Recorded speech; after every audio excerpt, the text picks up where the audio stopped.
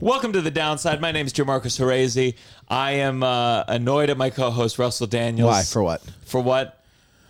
To keep it as vague as possible, you had a life decision to make last week. You called me 3 separate times as a sounding board and a piece of advice for that life decision.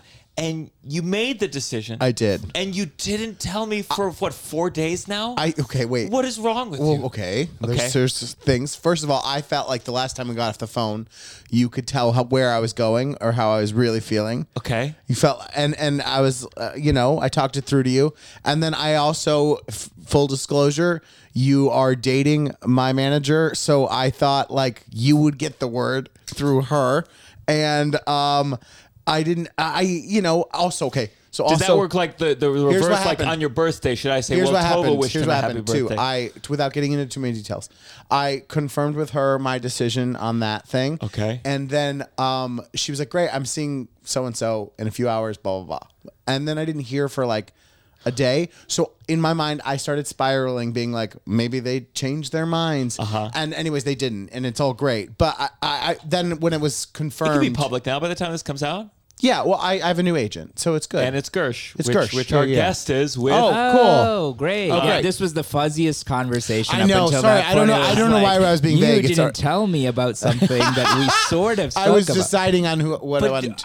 Russell's one of these friends where he'll have you'll be a part of his life for like a chunk, and then you'll check out for the conclusion of that. That's very seductive. You bring people in, and then you completely Man forget of about mystery. them. Yeah. Yes.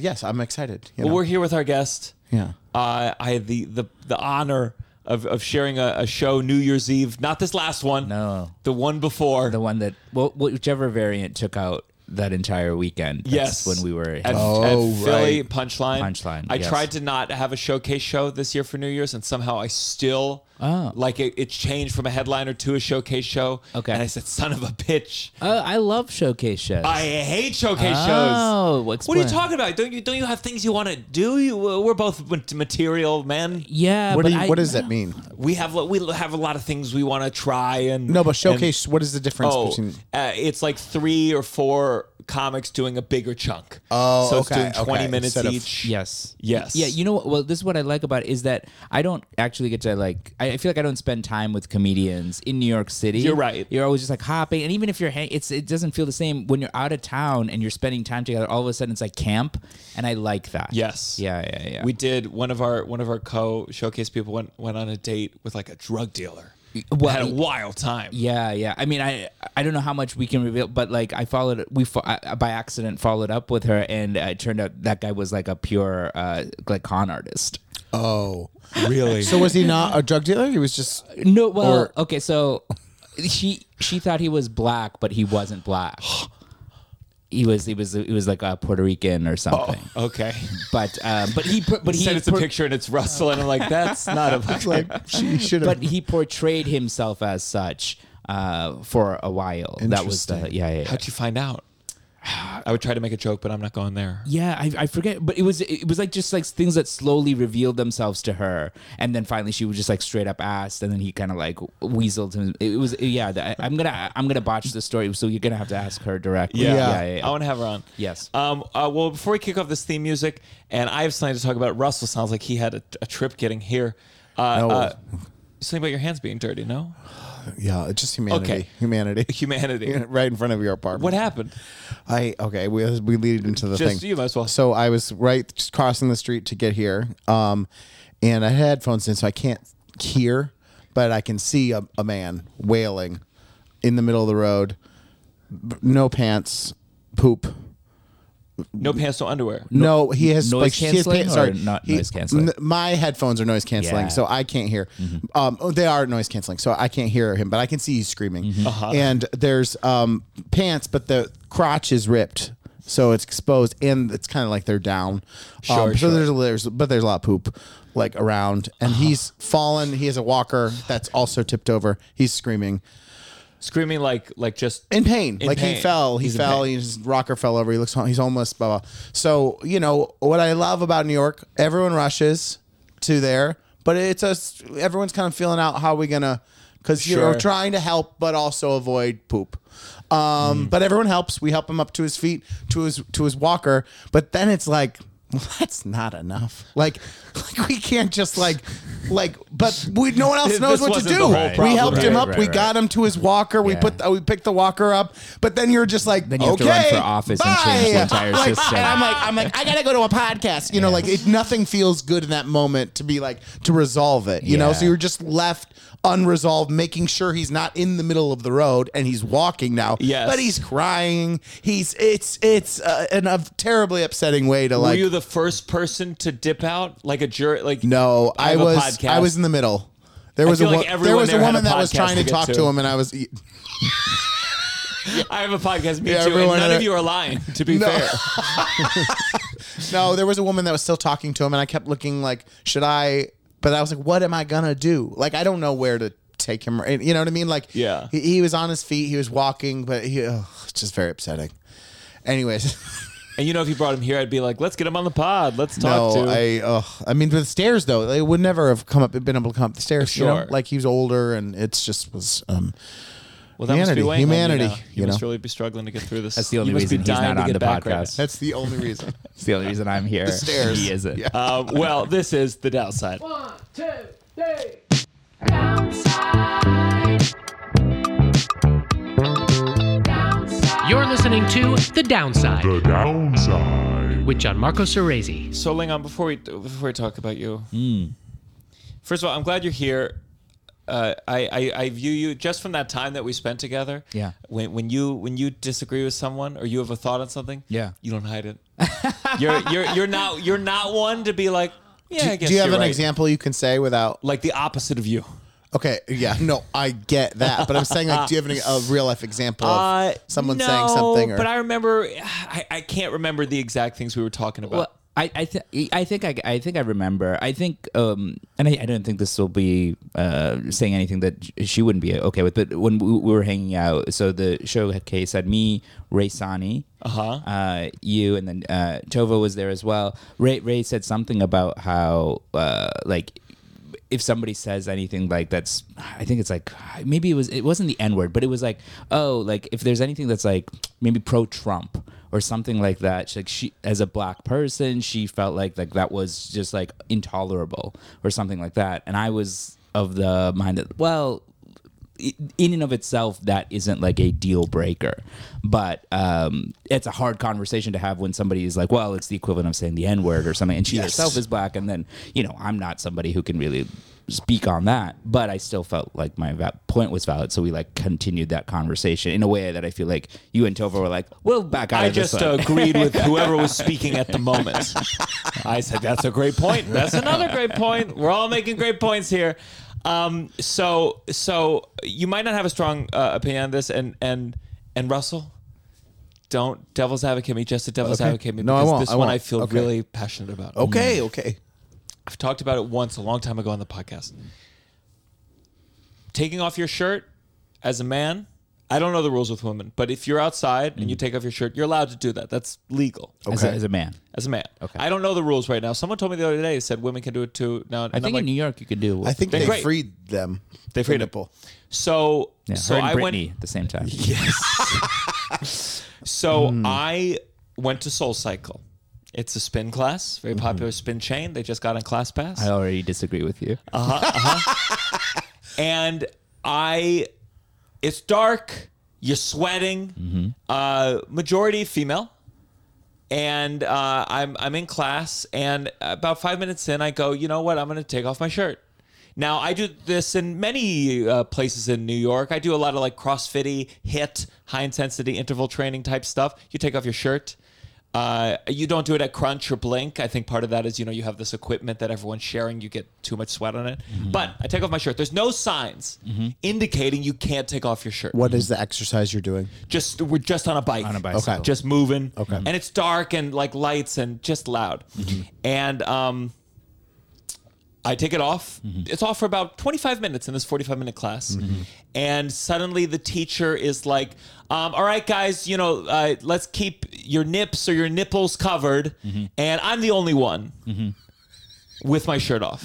Yeah. And I very begrudgingly, though no one can witness this because the music is blaring, put it on over my now dripping with hot sweat body. It feels horrible. Yeah. I felt shamed. Yes. I was I have my body things. I actually think it's worse that she didn't just call you out. I think it's worse that she just said Great. Yeah. So I'm livid. I almost leave. I almost leave because there's only a couple minutes left. Yeah. And I got enough of my workout. Tova's kind of at the angle, and I leave, and I'm very upset. Tova points out, not that I needed it, that I guess the teacher at some point had motioned to me to put my shirt back on, which I didn't see. And she said the teacher might have thought your head was nodding. And I said, you mean because we were doing biking. Right. And it not only that, we were doing like choreo per her half of this. So if she thought I was nodding, she must have been curious why the whole class was nodding along too. Yeah. They all wanted you to put.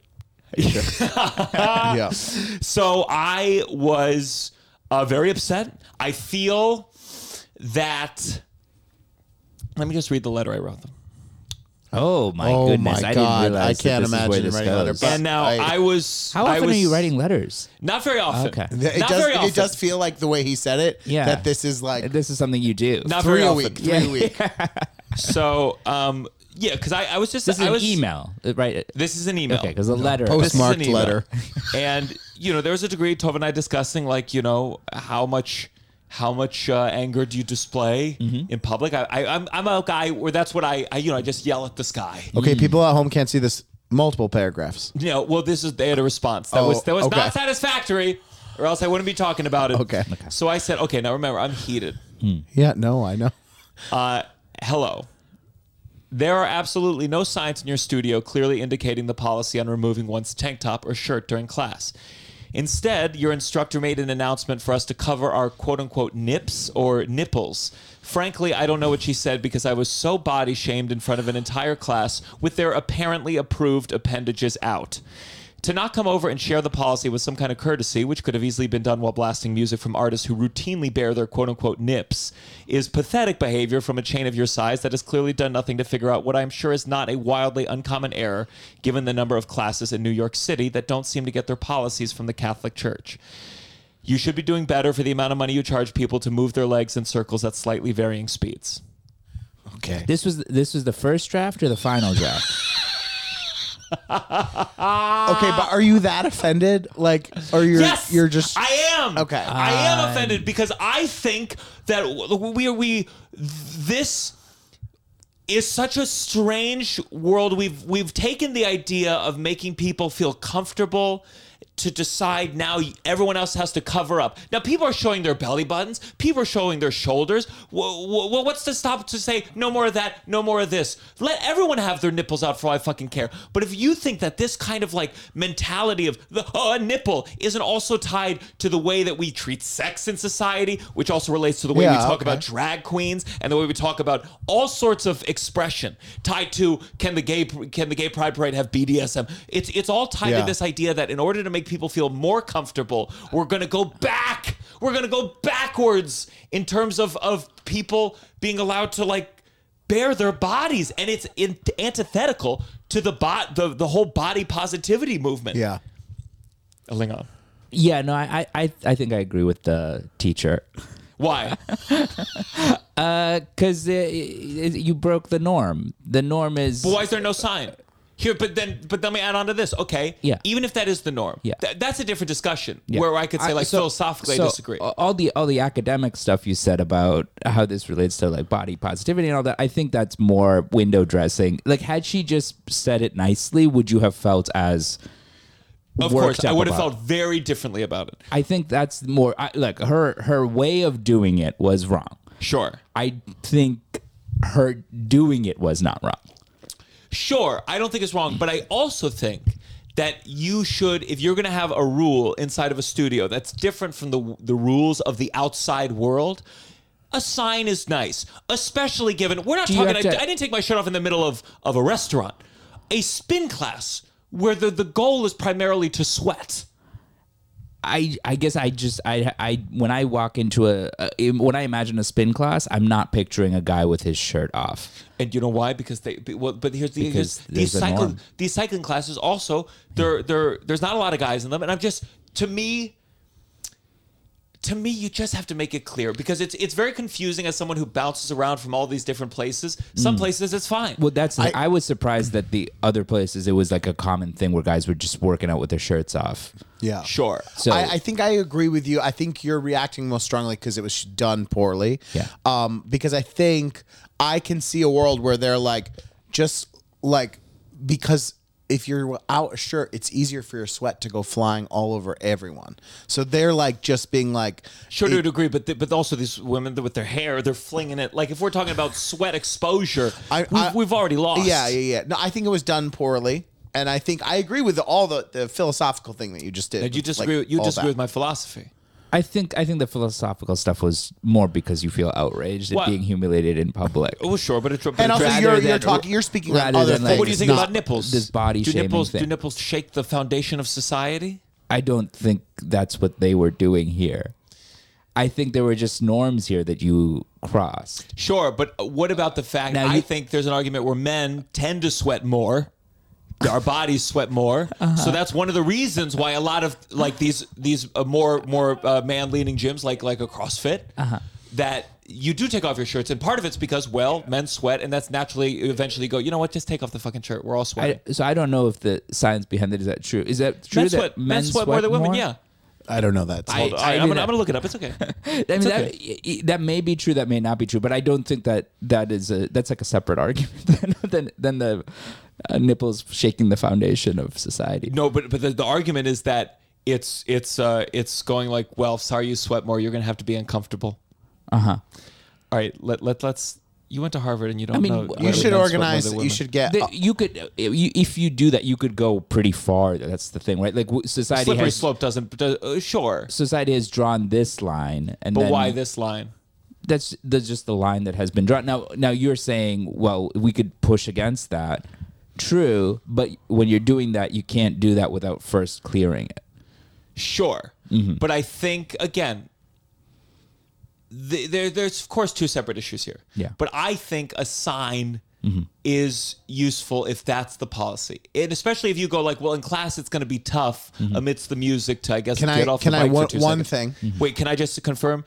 Men produce more sweat per gland than women do. Okay, great. Do men have more glands? While women have just as many active sweat glands, men produce more sweat per gland than women do. Okay, I will say in reference to the sign. There's a possibility that you are the first person to ever take off your shirt, and they never even thought that they need to put a sign. If I will give my life savings if this has never happened before. Okay. In the sweat room. Well, how often do you think it's happening? Like enough, you think, where guys need to be told through sign, right? Yeah, they say they have a no nipples policy, so clearly this is. They had a meeting about this, and they decided to call it this. Is that that's the official policy? When they wrote me back, they said that we have a no nipples policy. Let me. Yeah, well, you didn't read the so they don't see me. Because their response was it says. Nipples. Where does it say nipples? Maybe was I. We're sorry to hear about this experience. While we do have a no nipple policy in the studio.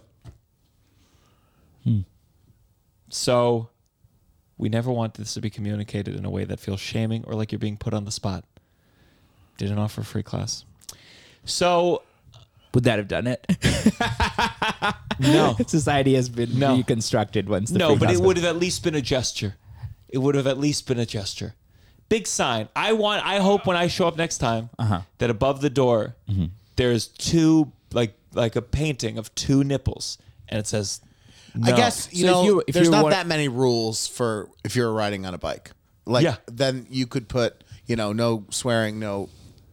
But they do swear. Yeah. And can I just say the extra hypocrisy where I mentioned in my long run on sentence, you may have missed it. When they told me to put that shirt back on, Harry Styles was playing. Now Harry Styles, if we all recall, was recently at the fucking Grammy Awards where everyone's wearing a suit, wearing a corset thing, with his fucking nipples out. So we live in a world but they're where, not- God forbid, we have the nipples out in the class where everyone's sweating and practically naked to begin with. But we're listening to an artist who we all love and people praise because he goes to the place where you're supposed to wear suits and have no nipple. And let me add this: I want to get Chris Evans. I want to get Harry Styles. I want to get him to the Soul Cycle class, and I want to see if he takes off his shirt. I'm coming around to you because it's not framed in a way where it's practical about sweat. Like, because I was like, it could just be you need to keep your shirt on so you're not like But if it is a no nipple policy, then it feels like it's about offending someone or like being naked. You And know that's what I mean? what it feels like. Yeah. Which, yeah, I think, but that you think that in itself is wrong. Yeah. I think it's just strange. It doesn't feel like, I don't know. We're in New York City. Like, even if I went to a workout class and a woman took off her top, I'd be like, well, this is New York. You know, this happens. Like, I wouldn't be You're like, offended. I just saw a guy shit himself on the street. I can deal with like, this. Yeah. Like, so we're not in like a small town where it's like, I don't know. It just feels conservative to not be able to. I do think it is conservative. Yeah. But I still understand it. Like, especially from the, I don't know, like, I feel like when women are working out, they're always just like kind of worried about like pervy guys. Yeah. And the act of taking off a shirt, even though you are not this type of guy, is something that I could see like a pervy guy doing. So they're like, all right, this is why we don't have that. Sure, but I think that my issue is like, well, the solution is not to just restrict, because what's stopping from there? Then the slippery slope the other way. Well, you're then allowed cover to wear up the shoulders, well, cover you're up the allowed belly to, button. exactly. You're allowed to wear shorts. You're allowed to wear like a shirt, but you're not allowed to go shirtless. Sure, right? I just think like the idea of like what a nipple is. Sometimes, especially as you get older, you go, what are we doing here? It's nothing. A nipple is nothing. Well, you could deconstruct everything. That's the point. If you go that like once, I think dick and pussy is a little more than a nipple. Why? Why? Because it's smaller. It's less gonna like, you know, you're riding pussy out on those You things. haven't seen The some chair's nipples. disappearing. My point is like society has imbued this thing with some sort of meaning, and that's why we keep it. But if you wanna, you could say, yeah, there's nothing there. You could say there's nothing to like kissing also, right? But we're like, well, actually, we as a society say this thing is something, so we do that. Well, so okay, then we could we could murder in the Soul Cycle class. Why not? Okay, well, I feel like we're on my side at the end of the day. So, Alingon, Yes. I'm very happy to have you here. Yeah. Likewise. I feel like we're very much playing a lot of the same clubs right now. Oh, yeah. I just see your face, like at all the clubs. Yeah. It's kind of wild to go to a club and all the new upcoming people are like, I know fucking all Yeah. of them. Kind of like working the same circuits a little bit. Yeah. So you grew up in Boston. I did. Or yes. near Worcester? Worcester, Massachusetts. Worcester. Yes. Yes. And there must be some downsides to growing up in Boston. Downsides to growing up in Boston. So you don't realize how much diversity is lacking until you leave. Like until I came to New York City, I didn't realize how like white my like areas were. What did you think when you were a kid? Was there like an age where you're like, you felt it at all? Or was it not until you went to New York and you're like, wow? It was more when I came to New York. Yeah. That's when I was like, oh, there's a lot more people of color around in a way that I just wasn't like seeing in Boston. Yeah. Was there any, because you started stand-up in Boston. Was there any like a chunk of your life that you couldn't talk about or joke about because it wasn't relatable to the general audience? No. I think so. It was almost the opposite. Where my earlier stuff, if it got laughs, I was like, oh, this is working. This is good. And then when I came to New York, it wouldn't get laughs. And I realized one of the common threads was like, oh, this is like maybe borderline racist. And in Boston, there was just a comfortability with some stuff that could go either way. Whereas in New York, I think people were like, I don't know about that one. Yeah. And it was racist about? Oh, anything. Just like Indian people, black people, white people, Asian people, anything that I said that was like touching on race that could potentially like kind of, be, and again, I was like a younger guy, so maybe I just didn't have like the knowledge at that point to be able to thread the needle as well. You should see Russell's early Facebook post. I mean, we all went through these phases.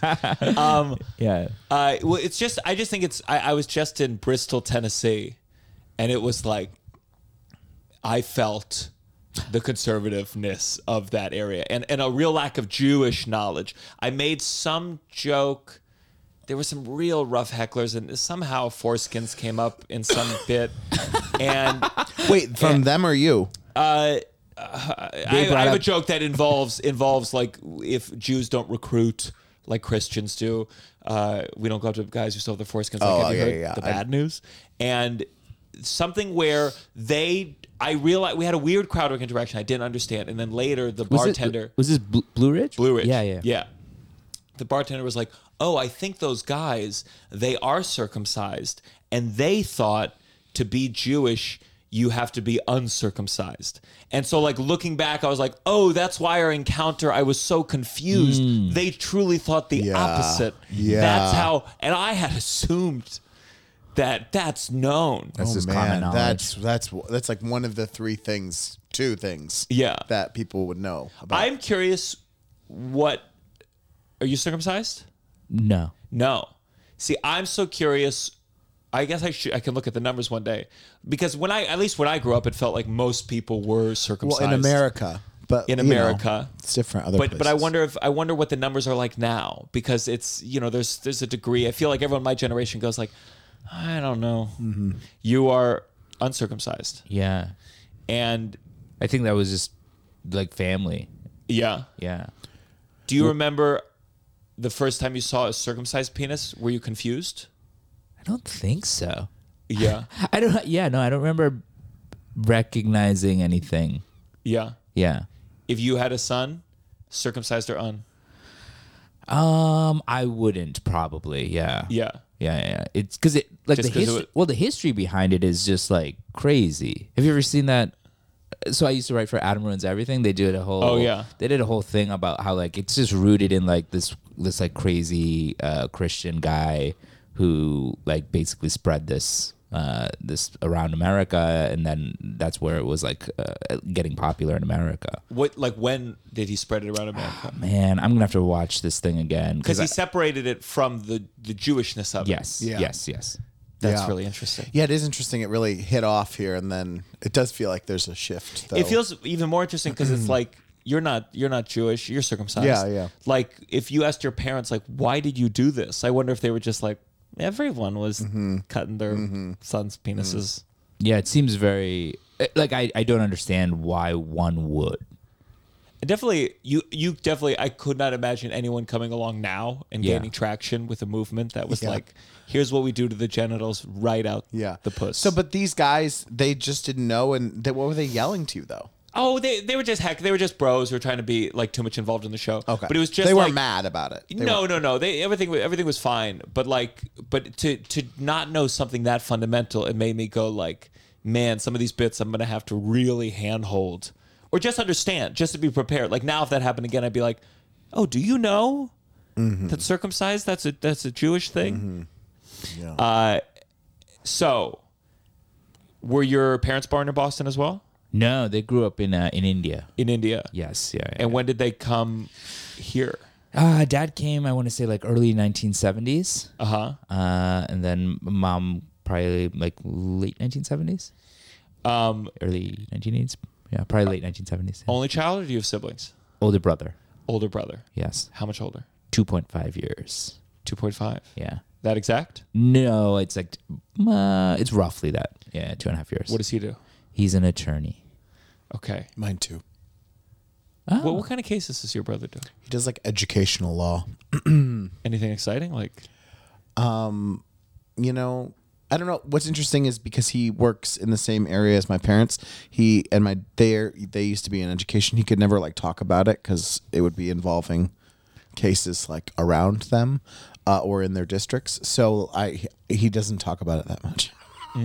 So, but I don't think so. I think it's a lot of, I mean, not interesting, but I think it's a lot of like, I don't know, like this teacher's got caught with drug, like that kind of thing. Like this student got sexually harassed, that kind of thing. Like anytime the law is involved in education. when he's done with the case, can he talk about it I mean, he has Will? talked about certain things, but Let's have him on the podcast. he's so quiet. But yeah, I mean, we can have him on. He's very quiet. I just want to see what your brother's He's like. quieter than me.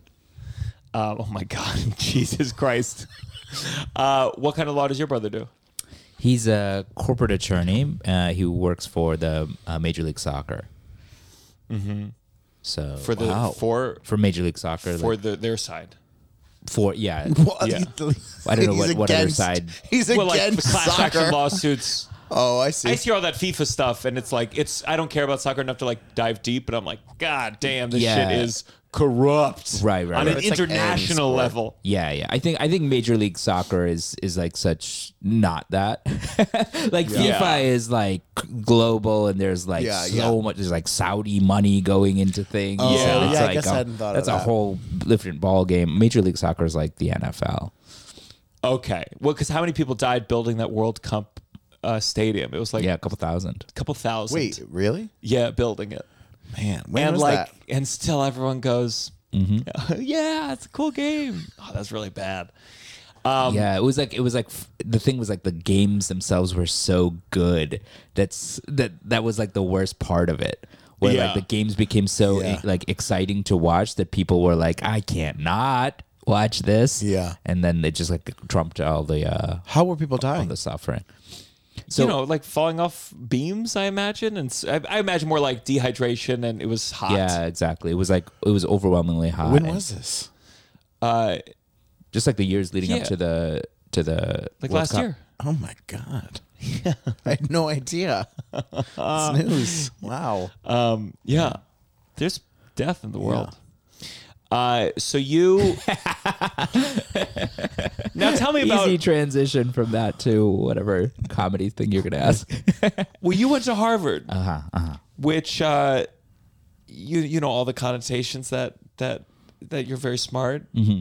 Do you see yourself as a smart person? I don't think so. I feel like I don't know. I feel like most people when they're interacting with me aren't like, oh, this guy knows a lot. But what kind of student were you? Were you? I mean, when you were a kid, were you Yeah. like? I was like hardworking. Just like was studying quite a lot. I was just like very diligent. I mean, I was also kind of chaotic in terms of how I approached it, but I would do a lot of work. When you applied and got into Harvard, Mm-hmm. was that a very exciting thing, or were you like, "There's no way I'll get in," or Or were you like, duh? yeah, like what was that feeling of like getting in? I feel like it's a big thing. Yeah, no, it was big for like my grandmother, she's like illiterate, didn't have a chance to go to school. My grandfather, this is on my mom's side, was like the first person in his group to like get an education, and he loved like literature and like reading and like loved all this stuff. But he at that time in India, you couldn't really like do much with it, so he literally was like a manager at a shoe store. Wow. So he came and visited my family when I was little, and he just wanted to go and like look at the campus at Harvard because he had heard so much about it. So for him, it was like this like temple, Yeah, right? wow. And then he had passed away, but then I got in after. And it was like it was like very especially for my mom, it was very like a moving thing for that to happen. Yeah. But I think I had a pretty good chance of getting in, but it was still exciting because you could never know for sure. Yeah. Your grandma is she still around? She passed away recently. She was illiterate to the very end. Yeah. I mean, I think she knew how to like sign her name, but in terms of like being able to read, I don't think she was able to read. Yeah. That's wild. I mean, not uncommon for people of that age group in India. Yeah. Yeah. Was she living in India? Did she stay in India? Mm-hmm. And when was the first time you like visited India that you remember? They all kind of blur together. We used to go once every couple of years when we were little. I think I was, as best as I can remember, like I was very clean and neat freak type, and so OCD level or no, not like OCD, but just like I didn't like bugs. You would or- not have helped the man on the street pooping his pants. Poop is a He hard wasn't one. actively pooping. He had probably Sure. done it in the last few hours. Yeah, poop is a hard one for me to. Barf's really hard for me. Okay. Like Yeah. Yeah, both are difficult for me. Yeah. Blood, I still freak. Blood. See, I'm more okay with blood. Actually, more okay. Yeah, me too. Yeah. Not that I'm around. I feel like I always open wounds often. I always forget about if I have a cut and they have a cut. Is that bad? I think that's bad. It's not great. I mean, how often many levels, How that's often, bad. I always how have often like are a- you in a situation where you both have open wounds? You're with. Well, I imagine I'm saying like I could have little paper cuts or little. No. It's got to be a real. I think it's got to be bleeding, actively bleeding. Sure. Yeah. I'm not. So you're concerned of like, oh, you're going to transmit something. Yeah. Oh, I'm not. okay. That's poop, not a poop fear and of mine. vomit. I just will breathe through my mouth. I'll get through it. Oof. Oh. I'd rather have. Fuck. I'd rather have poop than vomit. You'd rather have vomit than poop? I think so. That's my final answer. No, actually, because I really just did it in my head, and it is I'd rather have poop. Because rather have poop. when I visualize vomit, like If someone just does like These are the types of things that they ask you when you're trying to get into Harvard. By the way. and there's a right answer. So you went to India. You were kind of clean. You're clean. Oh yeah, it was very clean. Like as a kid, I was just like, I was very kind of like finicky in that way, and so going to India at that time was very difficult for me. I think because you just had dealing with like it's at that time it was more third worldy. So you'd have just like bugs and animals in the rooms and things like that, and just like more like you didn't have like a toilet, things like that. And this was you visiting. You visited both your parents. No, my dad's parents had passed away before I was born. Really? Yeah. Quite young then. Yeah, my dad's mom died when he was like 3. Jesus. Yeah. From so what? I think she had meningitis. And so like his dad raised him basically. Financially, did the money they make here, did they like send money back? Like did they help your mom's parents like live a better life? Yeah. I mean, we weren't growing up. We weren't like, I think we were like bordering middle class a little, and then like as things picked up, we moved up. But when I was little, it was like just kind of making ends meet, and then my dad started a business. But we would definitely, I think, be like transferring money. I just wonder what the burden is of leaving a place to live a more prosperous life. What kind of what do you owe to this thing and navigating that? Yeah. I think definitely they would do what they could. Did your mom's parents just not want to come to America? It would be too much of a. Yeah, I think You just make it sound like life here was better than where they were there. Okay, I mean at that time, if you were here, you had like certain amenities that weren't available there. Yeah. But I don't know. So if it's that more necessarily shocking means going over there exactly. from being it's here. like if you're used to having like running electricity 24 hours, right? Sure. There, when we would go, there would be times where you would just have they would call it like load shedding, which like they would basically shut down the electric grid because it would get overwhelmed, and so there would be like periods of time where you just didn't have electricity. Would there be any kind of warning, like a super leaving a note? No. I think it was like kind of understood that around like the hours when people most use electricity, that's when it goes down. But it wasn't like known it was going to be from this hour to this hour. And then or like running water, there would be like a time in which the water would come in. And so it would basically fill up this tank, right? And the water would keep running for this period of time until the tank is full. So you would try to like shower during that time. So you're using the water so that as the water is still running at that time, it would get full again so that you'd have that amount for the whole day. Yeah. Stuff like that. I didn't grow up with having concerns about that. But all of that being said, India now is so drastically different. And I still remember like the first time I visited the home that my grandmother was living in, and they had Wi-Fi, and I could send like a iMessage from that place, which used to not have like running water 24 hours. Yeah. to America in an instant. And I was just like, well, this is Oh wow.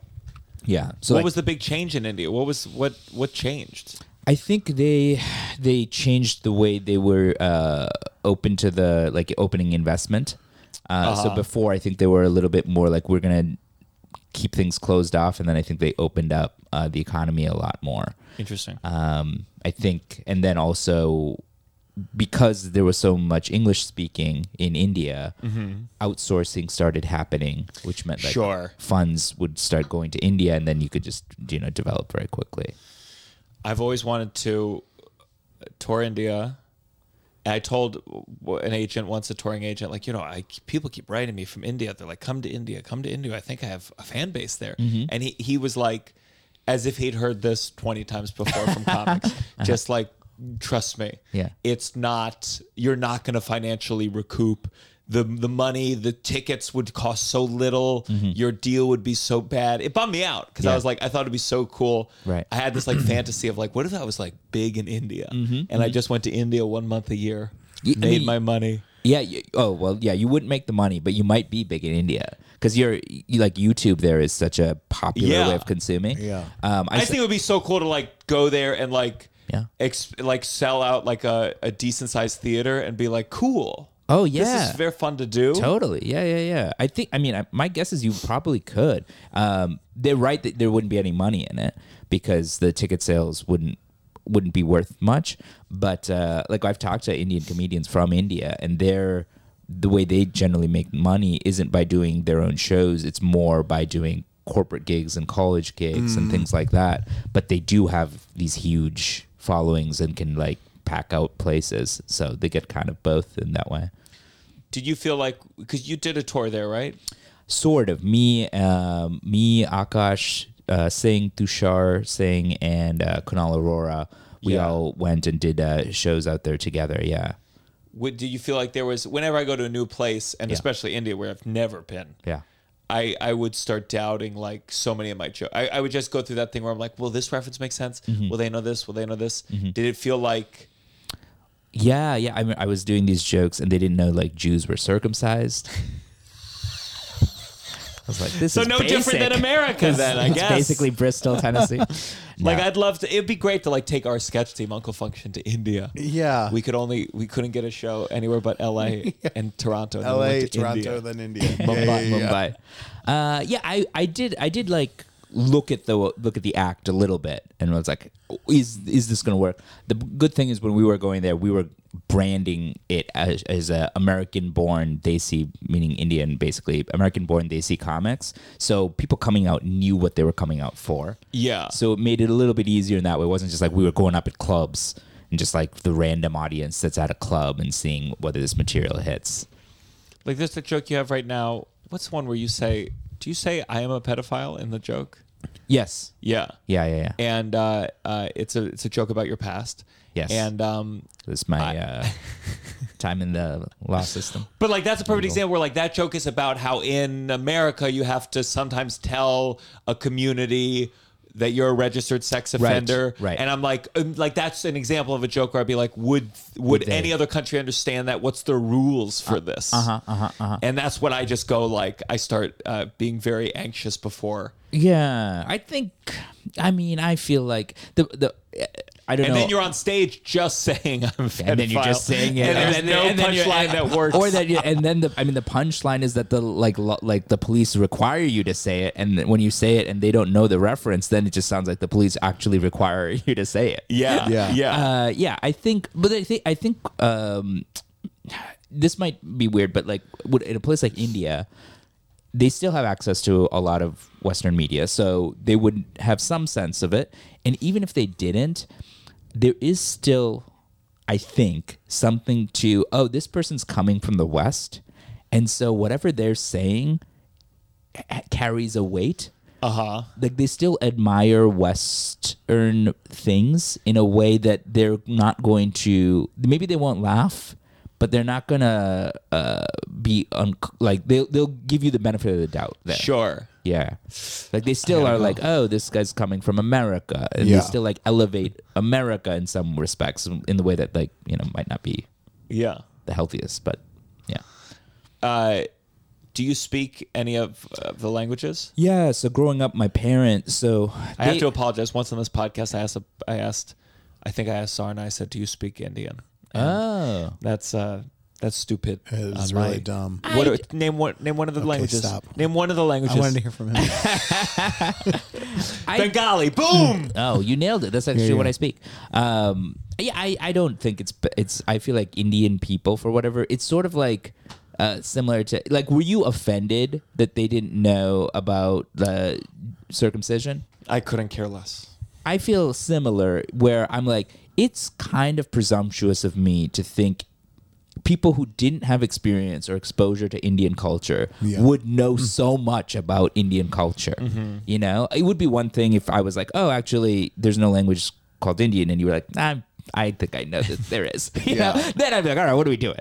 But in this case, it's like, all right, yeah, you didn't grow up. It does feel like a trick. In China, you speak Chinese. In Yes. Italy, you speak Italian. American, you speak American. It's like a moose meat.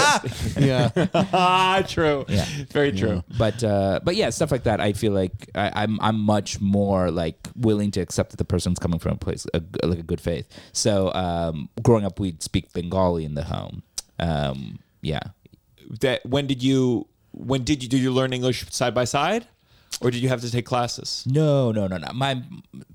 My parents, I think, were speaking to me in Bengali, and so when I was a kid, I was speaking primarily in Bengali. But my brother also, I think, was speaking to me in Bengali and English. So probably there was like that seeping in, and then just exposure. Like I didn't have to it was never an issue. Can you do your full act in? No, my Bengali is pretty bad now, and not pretty bad, but like it's conversational, but it's not funny. Yeah, and that too. There's a lot of English in it. Yeah. If you did master it, could you open up a lot of income? No, that's what I'm saying. Bengali Indian comedy doesn't have an income in it unless you're playing to corporations and colleges. Maybe 5-10 years from now there will be, because economies are kind of switching around. But I would still like to. I think it'd be cool to. I don't speak Hindi, which is technically like the language that like a lot of Bollywood movies are in. Do they have any, like the same way Italian and French are of the same family? Like, are they're close? Yeah. So Bengali, Hindi, they have very like similar wording. They're kind of the same roots. You have like North Indian languages, which are often very similar, and then you've got South Indian languages, which are very different from the North Indian languages. So you've got like two kind of families of languages there. Yeah, fascinating. Yeah, I'm going to test you after this next week. Okay. So you do well enough in school. You're working real hard. You go to Harvard. What do you want to do in Yeah. Harvard? Or like, what was your original plan? Like, what did you want to be? Going into it, Yeah. I think I wanted to be a lawyer or a judge. Yeah, A judge. Yeah, maybe. How far into that did you like get? So after I graduated, I did. Have you guys ever heard of AmeriCorps? There's a No. okay. So it's basically like a. Is that another language in? It's another Indian language. Yeah. No, it's a Peace Corps, except domestic. So basically, you're kind of like basically volunteering. You're paid like a living wage in some sort of nonprofit within America. In my case, I was placed in a legal aid organization. It's for a year, and I was basically like interning at this legal aid organization in Boston. So they would be in the Boston Medical Center, and patients would come in with like health issues. But these health issues are things that a lawyer could assist with sometimes. For example, somebody comes in with like coughing, right? And the reason they're coughing is because there's mold in their apartment. The doctor can give you a prescription, but the doctor can't get the mold away. So they could write a reference to this legal aid organization that was in the Boston Medical Center, and then the Boston Medical Center could help, or that legal aid organization could help the patient get that mold taken care of. So you would need a referral from a doctor. Yeah, so the doctor would refer you to a lawyer. Yeah. And then you'd go to the landlord and say, legally, you can't have mold here. Yeah, exactly. Then the legal process would take. Was that like a common one? Just mold? There were they did a couple things. Like housing often was something that people needed assistance with, just getting like their forms in for whatever assistance in getting into the lottery for affordable housing or something like that. They would oftentimes just like not be aware of it, so something like that we could assist with. There was like housing. I think there was education was something else where you'd have like students come in who needed I'm blanking on the word, but like it's not a tutor, but if they have like some sort of like mental issues and things like that, they need like another person there with them, right? Yeah. And the school wouldn't give that, but unless you had but an educational lawyer could come in and be like, well, these are the reasons why, and then the doctor could give like the formal explanations why, and then you have to submit that to this public school feels system. like when you did that work, were you like, fuck, I'm one of the good guys? So this was the problem. I didn't have the same heart for it that I needed to. Yeah. You know, while I was doing it, I was thinking about jokes. Yeah. And I also, I feel like I might have told this story before, but basically there was like this time where, so the legal aid, it was me and a couple other people were in this program together. And mainly it was like 98% women. It was me and like two other guys in this program. But so it was like a soul cycle class. Right? So I go in and then they do this kind of like conference thing where they're talking about like, okay, how do you deal with the emotional weight of the day-to-day of dealing with patients or clients that are dealing with this heavy stuff, right? And there's on the panel, there's three people. There's two women and one of the other guys that was in the program with me, right? First woman goes and she says, I always have two things in my drawer. One is chocolate. The other is a box of tissues. And she's like, those are the two things that help me. The other woman goes and she says, I always have my running shoes with me. So if there's ever like stuff that's very stressful, I'll run, and that helps me cope with it. And then they asked the guy, how do you cope with it? And he said, I just forget about it. And just that, I feel like, was what I was doing too, where it was just like, I just didn't have the same like emotional connection that I felt like was kind of necessary for that work. You're like when they come in, I think of what the setup would be, and then what's the twist? Yeah. I feel like I went to school to be a teacher. Okay. And when I was student teaching, I was like, I hate this. I like when people talk about what they got out of teaching and having this experience of breaking through. I'd be like, I like that I'm standing up in front of everyone. Yeah. I don't like that I don't care what they like. I just didn't feel connected, but I was sensitive in the way that like sometimes a horrible thing would happen to a student where I'd be sad. Like I'd be like, oh, this kid's dealing with this awful family, you know, like that kind of thing. I'm like, that just bums me out. It doesn't make me like, I just was like, I don't get anything out of the teaching part of it. Yeah. And I just get bummed out by children going through stress and, you know, so I was like, I hate this. I just didn't feel, so similar. I didn't feel connected to it. And I was like, want to make fun of it too. And the kids. I mean, I felt like it was fulfilling. It's just like, if it's to be your life's work, I felt like you needed something more. Yeah. Were people crying in front of you there? Like, was it like a... I didn't see... like the people that would come in? The people that would come in, yeah. Yeah, there were definitely some very like heavy stories because I would assist with basically when the patient comes in, you're doing like an intake interview to see like what sort of things are there that our legal aid organization provides that we could potentially help with. So it's a pretty thorough interview that you're doing, and you're dealing with like sexual abuse survivors and things like that, and that's pretty heavy stuff. But again, like maybe it was, and you'd be like, okay, what do you think of this one right here? Yeah. So my like, uncle, I give her the light. But it was just like, I think maybe I was okay in retrospect, but at the time I didn't think I was committed enough, because I think there were people who were like committed, but then you burn out if you get too emotionally connected with that stuff. So maybe I was okay with it, but I just didn't think of it.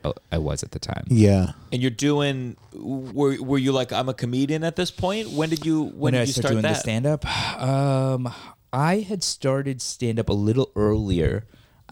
In between, so my first job out of college was straight up. It was just like a consulting job, and I like quit that in like 2 months, just because I was like, this can't be the life. I was like, I'm in my 20s. This is the prime of my life, is where my head was at, and I was like, I can't be spending it looking at spreadsheets.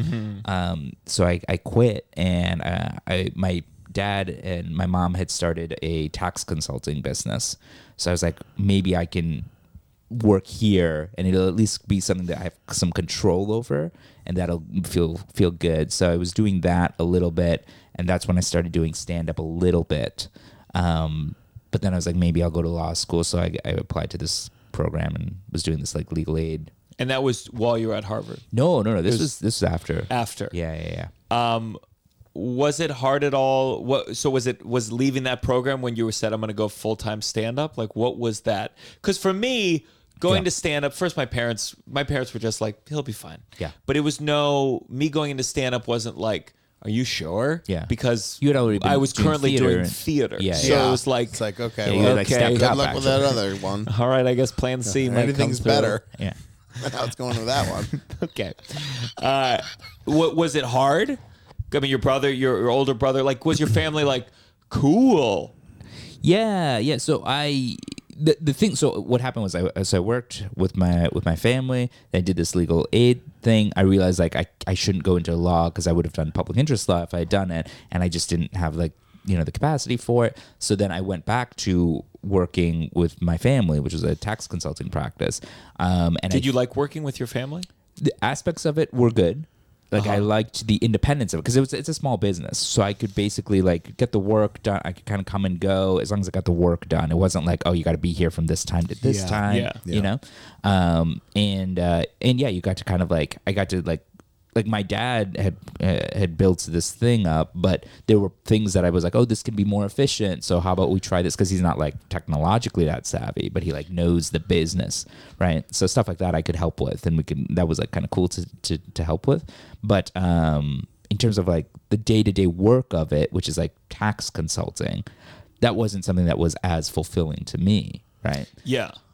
So now, when you were at Harvard, did you work on the Lampoon? I did, yeah. You did? So okay. Oh, okay. I technically was on staff. You have to submit a couple of packets basically, and then go through a couple rounds, and then they like each semester they take like a handful of people. What is it exactly? Is this a weekly thing? The magazine? Yeah, it's a magazine. The It's Lampoon. it's a publication. I don't know if it's week. It's definitely not weekly. It's Monthly. monthly, if that. Yeah, I think it comes out maybe like, I don't know, 2 or 3 times a semester or something like that. But you got onto it. That's impressive.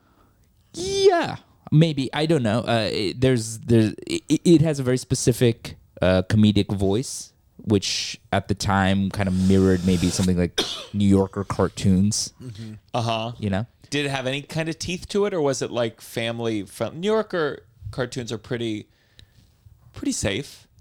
Oh, so there would be 2 things that they would do. One was the publication itself, and that generally wasn't like satirical, or that was more just kind of like almost like zany. But they would kind of be like kind of sketches, or just it was kind of like off the wall comedy stuff. But then they would also do these parodies. So when I was there was like a National Geographic parody.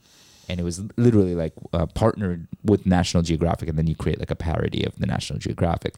Oh wow! Yeah. So that sort of stuff was where like the satire and the bite would come. Yeah. And there would be like the Crimson was like the name of the paper, so they would like release like a fake version of that. Yeah. Any big comedians that were on staff when you were there? Was this Colin Jost's era? Colin had graduated already. So in terms of stand-ups, yeah, or just comedy people. I just think it's so cool. I mean, the Lampoon just seems to be a place that a lot of people have gone through. Yeah. So my roommate, Hayes Davenport, wrote for Family Guy, wrote for just like a ton of HBO shows, and then Robert Padnick wrote for The Office. Chris Schleicher wrote for a ton of like Mindy's projects. Justin Hurwitz was he won like an Academy Award for what's that? La La Land. Oh yeah, yeah. So like people came out of there that were definitely and continue to be like very qualified. I always wonder if I would have been able to get on it. I don't know. I just feel like I wouldn't have. I couldn't even get into Harvard, let alone get on the fucking Lampoon. I don't know, man. The other thing is like you're a college kid. So there's that element of like you don't even know anything. Yeah. So that's I think like the overlying thing that like you know I don't even know what this like I didn't grow up like my roommate Hayes his folks or like his dad had gone to Harvard and he knew very well what like the history of the Lampoon was and like, he used to watch like Mr. Show. He was the guy who like introduced me to like comedy in that way. Yeah. I had very little insight into any of that. So what led you to even apply? Like, well, he was going and he was like, "Oh, this is like the humor magazine," and I think it was kind of like understood like, "Oh, this is where like the funniest people are." So I was like, "All right, I like comedy. Yeah, I loved stand up always." So I was like, "All right," but yeah, Harrison Greenbaum was my year. He started the stand up club, but I didn't do that. Yeah. Very interesting. Mm-hmm. I was trying to get Harrison on the podcast, but he's in Vegas now. Oh, Doing a Cirque du Soleil thing called the Big Apple. Okay. And he's like the host of it. Yeah. Well, that's so okay. So then you're working at your family's company. What's the big leaving of that full on stand up? Was it winning the Boston Comedy Festival? Yeah, so that was again. If these things happen, one of the nice things was it was a transition. It wasn't going from full time working here to full time doing stand up. It was like, okay, I'm working at the company, and then as stand up was picking up, it was kind of like gradually moving out of there and doing stand up more and more. It was I had a conversation with my dad about it, and my dad, had wanted I think me to be pursuing the family business because he was like, oh, this is perfect. Now I can kind of, this thing that I built can be passed down and, can continue in that way. But he was also like, man, the reason I came to this country is so that you could pursue things that weren't available in India. Yeah. Pursuing art. He's very, he loves like poetry and literature and drama and that sort of thing. If he could, he's like, if he could have been like an actor, but that opportunity just didn't exist for him. You think so? An actor? You think like that specifically? I mean, yeah, he's very like even within our community, the Bengali community, we always have like these annual. There's a festival called the Durga Puja, which is like our big annual festival. It's like a Hindu festival, but during that time, there's all kinds of like celebrations, and always there's like plays. That's a big part of like Bengali culture. And even in Worcester, they would do these plays. Even in Boston, they would do these plays, and my dad would be a part of it. You'd just like nail it always. Wow. Yeah, he's very capable.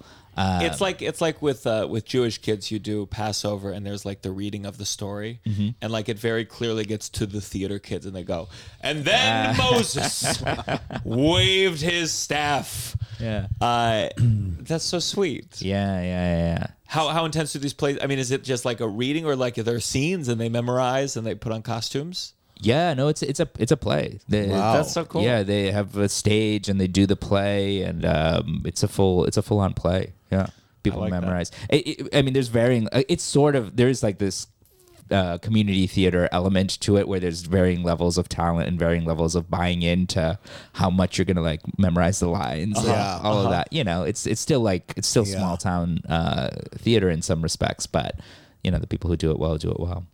Yeah, He should become an actor now. So he wouldn't act, I don't think, but he's the thing that he's very good at is public speaking.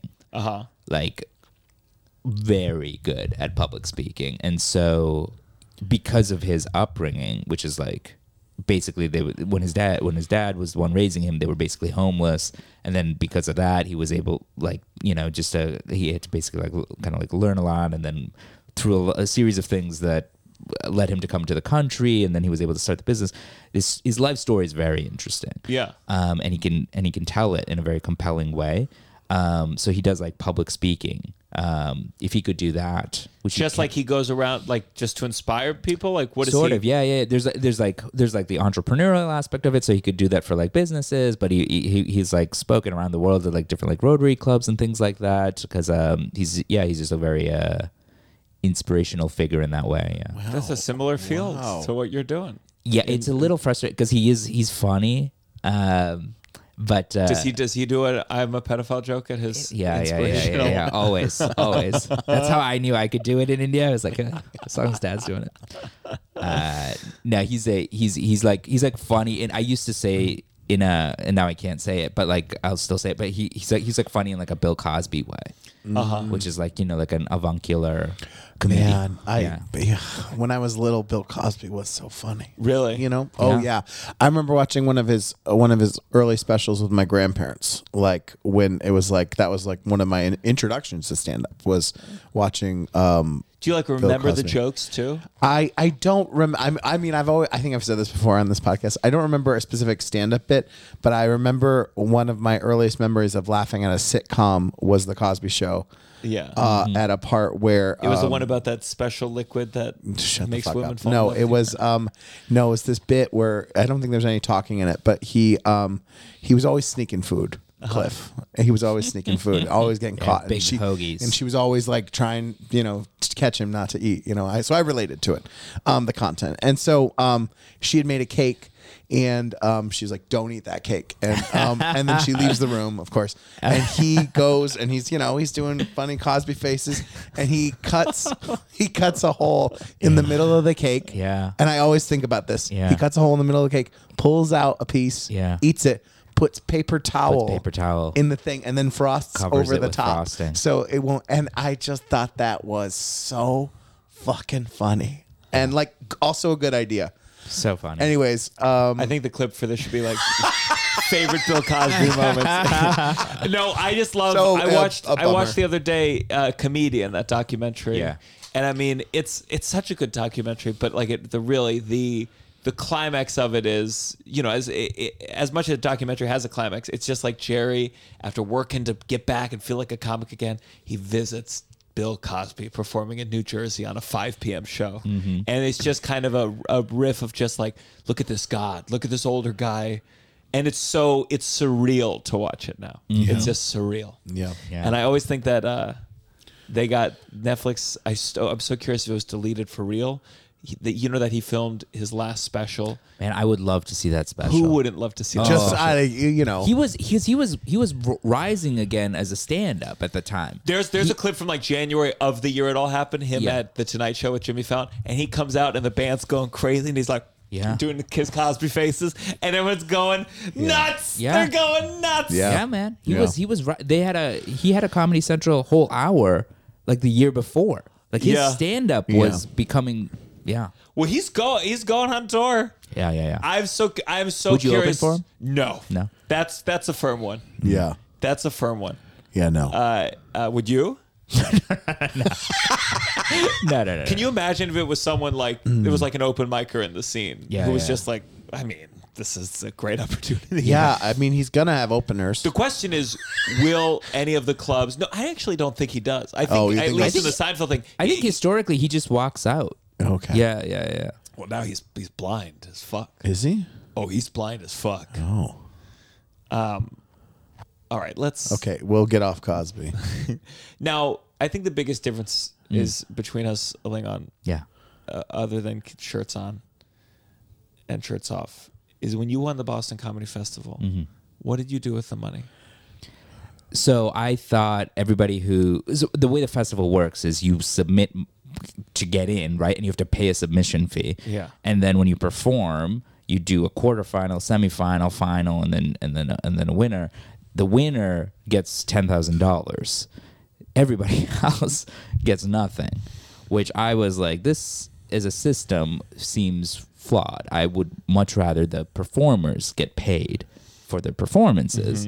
And so what I did was, I took half the money. So even before the final winner was announced, I think it was like, in the finals, it was like me, Mark Normand, Langston Kerman, Ray Harrington, Matt D, Sean Bedgood. I want to say there was a couple other people, but it was like 10 people. We all discussed it amongst ourselves, and we're like, all right, second place should get a couple $100, and third place should get a couple $100. Oh, that's cool. Yeah. So, but when I won, I was like, I paid out the second place, but we had determined before. I paid out the third place, but we had determined before. But the rest of it, I was like, everybody basically gets spot pay. So every performer got $25 per performance. Okay. And so that left me with like $5,000. And then that $5,000 I donated to I think it was called the One Fund, because I think Boston had the marathon bombing at that time. So half the money I gave to the other comedians as spot pay, and then half the money I donated to the What would you Boston. do if you won a competition? I like this plan that you guys came across. I like the first half of the plan. I'm on board first with. half of the plan. I'm the like, person getting second and the person getting yeah, third. love all yeah. that, and I like the spot pay thing is a very nice. It is hard for me in my life right now to imagine donating the rest to a charity. To be full disclosure, Sure. I'd like to imagine that at some point in my life, feeling that way. Personally, if I'm speaking honestly, I would give more than I won to a charity. I would double it, Oh, even good. if it was Okay. at a great I'm glad you're sacrifice being to honest. myself. Yeah, I'm glad that we're both being honest. If you had That's won, amazing. That's if you amazing. had won last comic, Well, here's the thing. If you hadn't won, you wouldn't have had that money. Totally. You know? So there's that element of it, and you wouldn't have been like, I am down this much money. It's only when you get the money that you're like, oh, now I have this money. Yeah. yeah, but then you have the money. Then you have the money. The other thing was, I felt like the reason I had become the comedian I had become was because the city had supported me. Sure, And the that's the city- difference. I thought you were gonna became say a 'cause of- comedian 'cause that of I runners. am of my own volition, with no assistance sheer from dint of anyone. personality. Yeah. Just sheer force of will. Yeah. If you had won Last Comic Standing, how much money was that? $1 million? I don't think so. I think it was $250,000. Would you have given like every comedian their SAG day rate leading up to that? So the comedians get paid anyway. Oh, that's nice. Yeah, you're getting your. How far into that did you get? It was a little convoluted. Basically, We've had someone else on here before, and they talked about how weird it is. Did we have someone from Last Comic Standing? Oh, so sorry. No, I'm thinking of another. RuPaul's Drag Race? America's No, Got Talent. America's Got Talent. America's Sorry. Got Talent. Thinking of different. Yeah. Yeah, it all sounds. It's all very similar. Yeah, And just Basic, speaking of Dat, I realized I posted the other day. This is how Dat Fan, who won the first Oh, yeah. season, yeah. he does these Zoom open mics Yeah. that are kind of like bringers. Yeah. And he posts these flyers where it was like him and like, I'm serious, 20 other comedians on Right. this flyer Right. in a way that was just like, this feels like hell. This feels like it's just like, when you see a flyer where something about it, smells of these people are being exploited. Like a bringer, like Who's it's getting like, exploited? I think the comics on that thing. There's something about they either have to stay and watch the whole mic, Okay. or they all have to bring someone. It's just like one of those flyers. It's like I shouldn't say the club, but there's some flyers where you go like, something smells fishy here. Okay. Are you friends with that fan? No. I'm not friends with that fan. He's creating this thing? He's the he host. runs this like weekly Zoom Oh, he open runs mic the Zoom. Okay, with okay. like a kind of flyer that makes you go, "Oof, you won this thing." Yeah. The rumor at the time was that he went on tour and he didn't have an hour, and comics were resentful because he was like a newbie comic. Okay. I don't know what actually. Yeah, I mean those early seasons of Last Comic Standing, there was a lot of fishiness because I think the person who created it was Barry Katz, and he also managed the comedians who were on the show. So there's a lot of like fishiness around who's actually moving forward and winning these things. Is there voting? Is Yeah. the judges actually counting? And all Yeah. that? Yeah. Who were the judges when you were there? Russell Peters. Uh huh. Roseanne. and Damon Wayans. Okay, wow. Did Roseanne give any good advice? Did you see her recent set I didn't see her recent on stuff. Twitter? It's pretty rough. Caleb Heron had a really funny or a really insightful tweet I liked about Roseanne. Just about how brilliant Roseanne as a show was. And yeah, it's and just then like how much now of a she's doing. bummer. She's like, my pronouns are kiss my ass. Yeah. Which Ted Cruz also did at CPAC. So she stole it as well. It was just one of those where it was all, even for a conservative, it felt like you're a little late to this one. Really? Yeah. You're a little late to the kiss my ass pronouns joke. Have you watched any of her early stuff? I've seen like the Carsons. New, fresh, great. This stank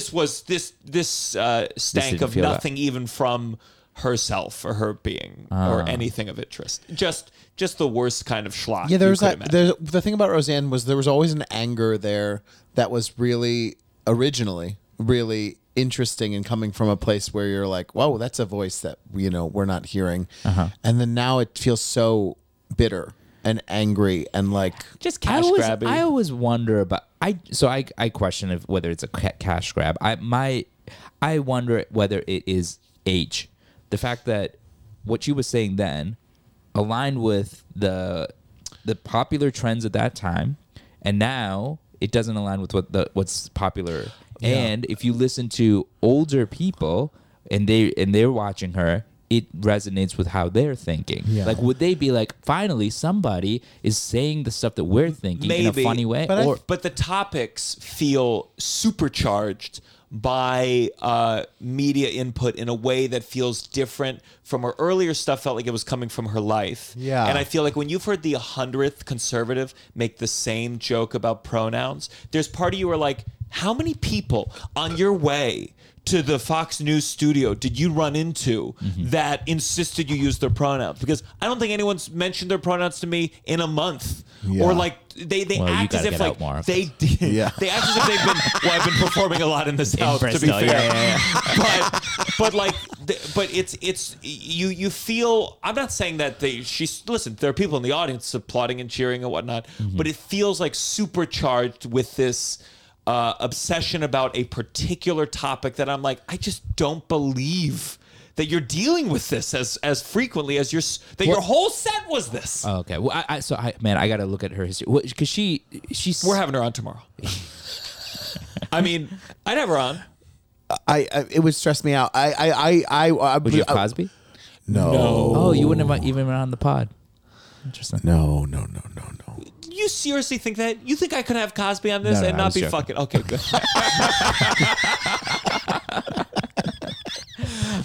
You're like, oh, you fucking hack, sell out. You won't even have Cosby?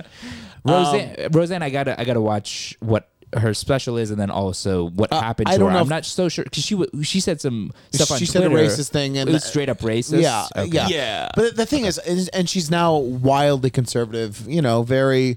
But it's not different conservative. It's not like whoa, she has a take we haven't heard. It's like Norm Macdonald had plenty of views that I found rather deplorable, and he was hilarious. I'm not so blind that I can't go like, oh, that's funny. I'm not of that ilk where I'm like you just felt like the jokes were because there's no question. It's not here. a special. Like you're talking sure. You're talking a 2-minute clip that you saw. Yeah. That it was not a full circulated. special, but I promise, based on this special, I promise from the bottom of my soul, we're not talking about a great comic. It would be anymore. really funny if there was that 2-minute chunk and then a brilliant. Comedic special that we're not seeing. And that's what they pulled. That was the clip. And they just pulled that really hacky. Well, I do think there probably is an element of that, right? Like they're going to get their viewers and they're going to show the most supercharged things to get those viewers. So it might be very well the case where she might have some nuance in what she's saying that isn't being portrayed in that ad. Yeah, I really think when you see this clip, all your benefit of the doubt will vanish in 10 seconds. Okay. It's 4:55. Are you okay? Yeah. But okay, so you did Last Comic Standing. How's your? I'm curious. I just want to ask, since our lives are very tour heavy right now, has it been with the TikTok, with the social media? Did it change your touring life? Oh, certainly. Yeah. I mean, I was touring more as a kind of like a serviceable comedian who could be on stage, and if people are coming to the show, it's generally like clean. It's generally somewhat of a different voice, and it's generally like hopefully like punchline heavy. Yes. So you're gonna get like boxes checked, and so you can put him out. But it's not like I was drawing for a while. Sure. Also, I had some credits, so like they could at least be like, well, this person's been on this thing, so they could kind of at least sign off like, well, he's kind of like a rubber stamp of proof of. Sometimes it feels like credits don't fuck, like in terms of like even now, like the idea that one's been on Comedy Central or one's been on Late Night, I'm like, I don't think that moves a single ticket. Yeah, I would say in pre-pandemic, the clubs were looking at that more as just like a validator. Yeah. You know, of just like, oh, this person had gotten on this thing, so we can tell the people coming to the show, oh, this person's been on this thing. Sure. Right? I don't think people were like, oh, I've seen this person on 5 minutes of Colbert.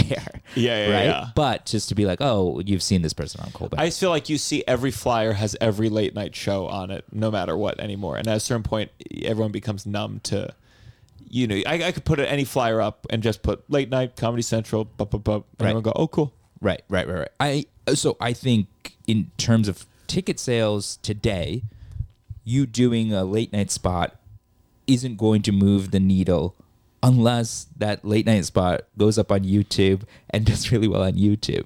Like that is the only way that you're going to get like the movement from it.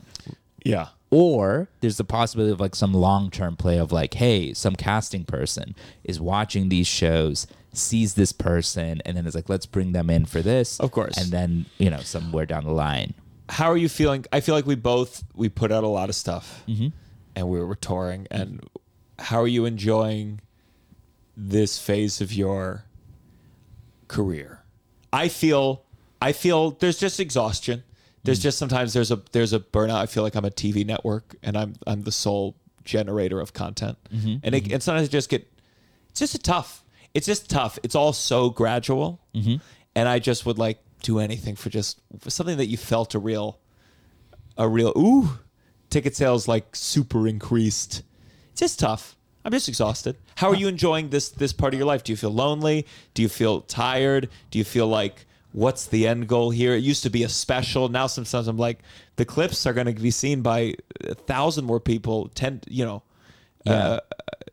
So I guess I'm curious. Like when you're going out, you are seeing people coming out from what you're putting out. Oh, for sure. It's moving. It's all just like it's funny how things like being on Corden. I mean, it's literally as if nothing really changed. Okay. It's just all so gradual, and I feel like back in the day, you had more moments of, oh, you did this, cool. Now like things change. So it's just sometimes I look and I think, oh wow, I went for Bristol. Yeah. You know, it's like there's sometimes it's a week ahead of that, and they're like, we have 3 tickets sold for Friday. Okay. 4 for the early show Saturday, 0 for the late show Saturday. I'm like, well, there are only 7 people in the town, Christ. so you got everybody. Of course. So I don't. It's hard. Are you enjoying? I'm saying, are you? How are you feeling? Right. So it's hard for me to tell whether what's different is our perspectives or what's different is like the numbers, because for me, prior to posting stuff, I would have just whatever the inbuilt audiences of the crowd of the club coming up, right? Yes. And then I would perform for whoever was coming out to a comedy show that night. Very rarely are they coming out for Alingon and Mitra. Now, it is quite drastically different for me. So that element of, it being gradual, again, I can't tell whether you and I just have different ideas of what gradual is. For me, this has felt very drastic. Sure. In terms of like before I really started headlining, I think when I really headlined post-pandemic, post-TikTok. So I don't know if I fully experienced the opposite of. I think you had like a full headlining experience life before I did it all. Yeah. So maybe I just don't feel it as much. Yeah, there might be. But also, it sounds like he's doing better than you. It does. You got TikTokcomic.com. I can't compete with that at all. Can't do that. I mean, that's worth at least $1,000. TikTokcomic.com. Which I'll then donate What do you to think all you- the TikTok comics. What do you think you could sell that for? TikTokcomic.com.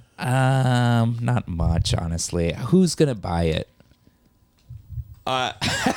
Present company excluded. No, because Who's gonna buy it? you're still saying that as your like the TikTok comic. So the reason I got the website was because you can't link into Instagram, right? Like if you Into put TikTok, you mean? no, not into. Oh, TikTok. yeah. I Went don't to really, TikTok, too. I don't really use TikTok that much. Oh, you've moved on. It's not that I moved on. I guess yeah. I guess maybe there's an element of I moved on. I used it for like 2 months during the pandemic, and then I kind of stopped all social media. And then when I came back, I started posting on Instagram. I just thought TikTok was like a dumpster fire. Yeah. And then when I tried to like reinsert into TikTok, I think like I have to post again very, very, very consistently to get back into the algorithm or whatever it is. And I haven't really done that. I will just put everything out everywhere, but TikTok isn't really the reason. The reason TikTok has worked is because I feel like everybody calls short form content TikToks. So literally there are people who come out and be like, hey, I saw your TikTok on Instagram. You see? And I'm like, okay, they use it like Xerox. Yeah. Or Kleenex, Oh, you know? Interesting.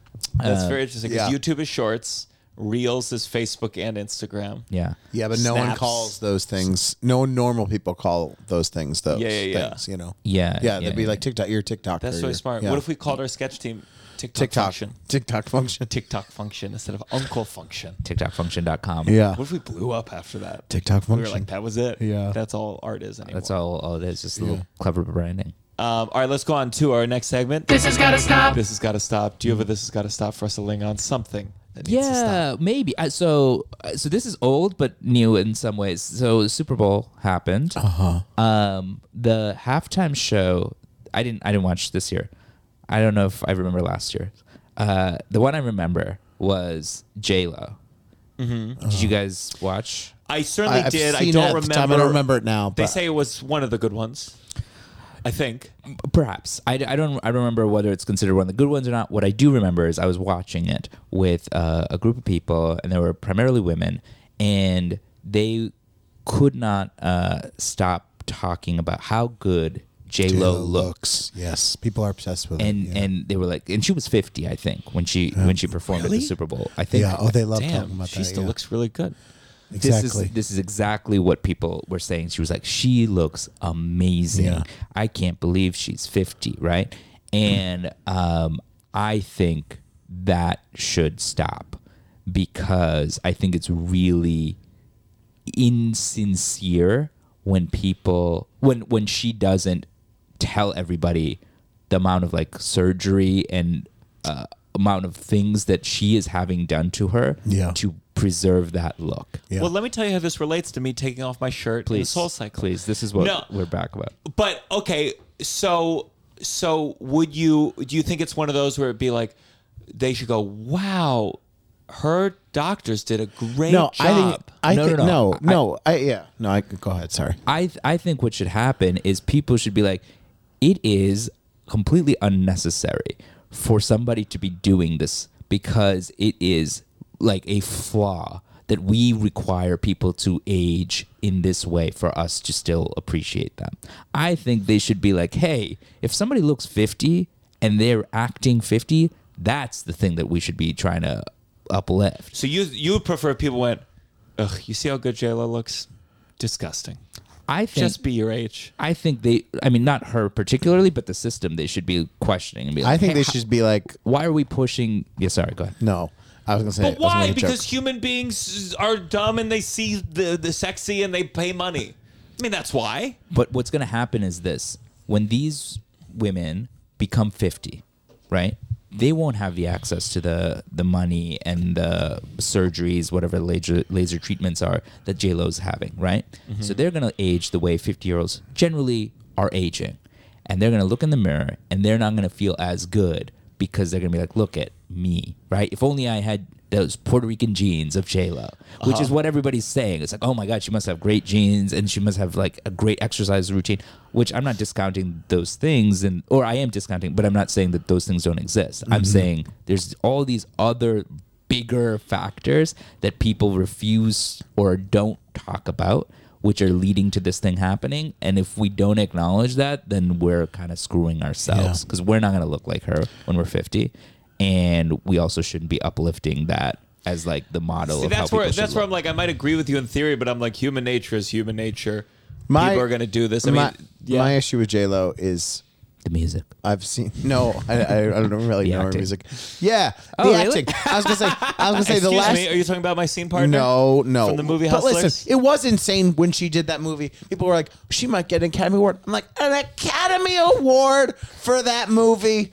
No offense to Hustlers, but like, there's this weird thing where people, with the looks and even with anything she does, people put her up. She's not a likable lead. I watched that movie that she just did on Amazon, and she is so miserable in everything. She's so like, my God. like she's so mad about everything. She's not a funny, comedic, likable person. So I'm like, stop putting her in these things and propping her up like she's this great thing. She's beautiful. Yes, she's 50. We can't believe it. Whatever. But like she's not that good, and I'm just sick of it being like, what can't she do? Act in a comedic romantic comedy and make me laugh or like her at all. That's what she can't do.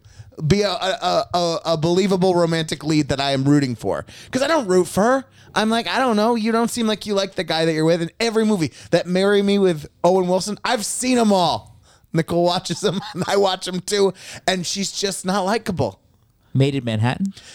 You know, I haven't watched that one. But on TNT a lot. I feel like she probably was more likable at some point. I don't know. Just now I'm like, I don't. Anytime I watch Jennifer, if you listen to the pod after we work together in Hustlers, God, yeah, you're right. I want you to know I strongly disagree. And if we ever have you on, Douglas Goodhart will be the co-host of that episode because Russell. Okay, I hear what you're saying. Sometimes I see this stuff, I'm like, it's like when Madonna, like, she's recently been the focus because she came on TV and had like just a lot of plastic surgery. Just in a way where you see it and we can say anything we want, but we look at it and we go, wow, that looks different. Yeah.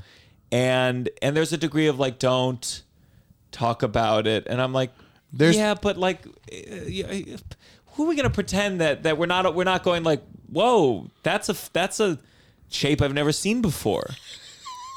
There's sometimes there's two prongs of the body positivity. One, I'm like, yes, be body positive, and then when I'm like, do you think no one's gonna notice this thing? What do you think is body positivity? Well, there's a degree of like, hey, don't talk about her looks, and it's like.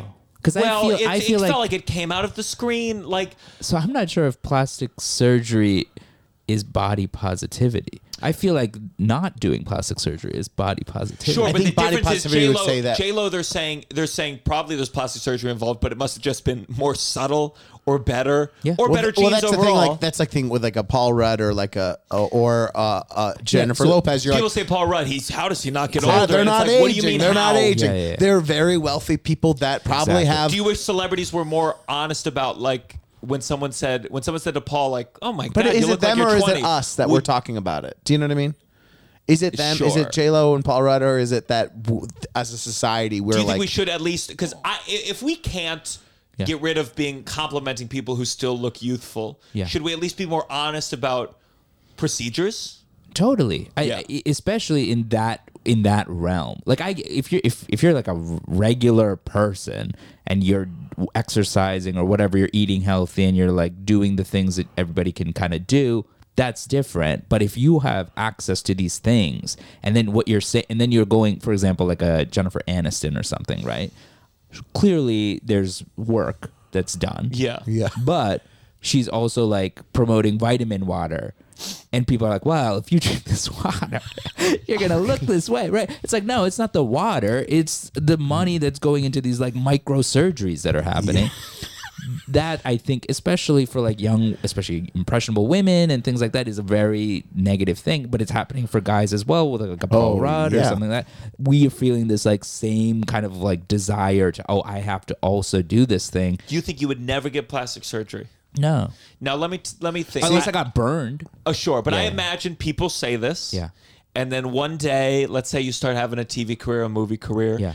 and things are going well, and then you hit 50, and like suddenly nothing's coming in, Yeah. and your agent or manager, someone you're very close with, sits you down and Yeah. says, I gotta tell you, like, I think if you could just play in your 30s or 40s, like the TV world would open back up to you. Right. There's a guy, it's here, and it's here. He just goes like this, and that's it. Yeah.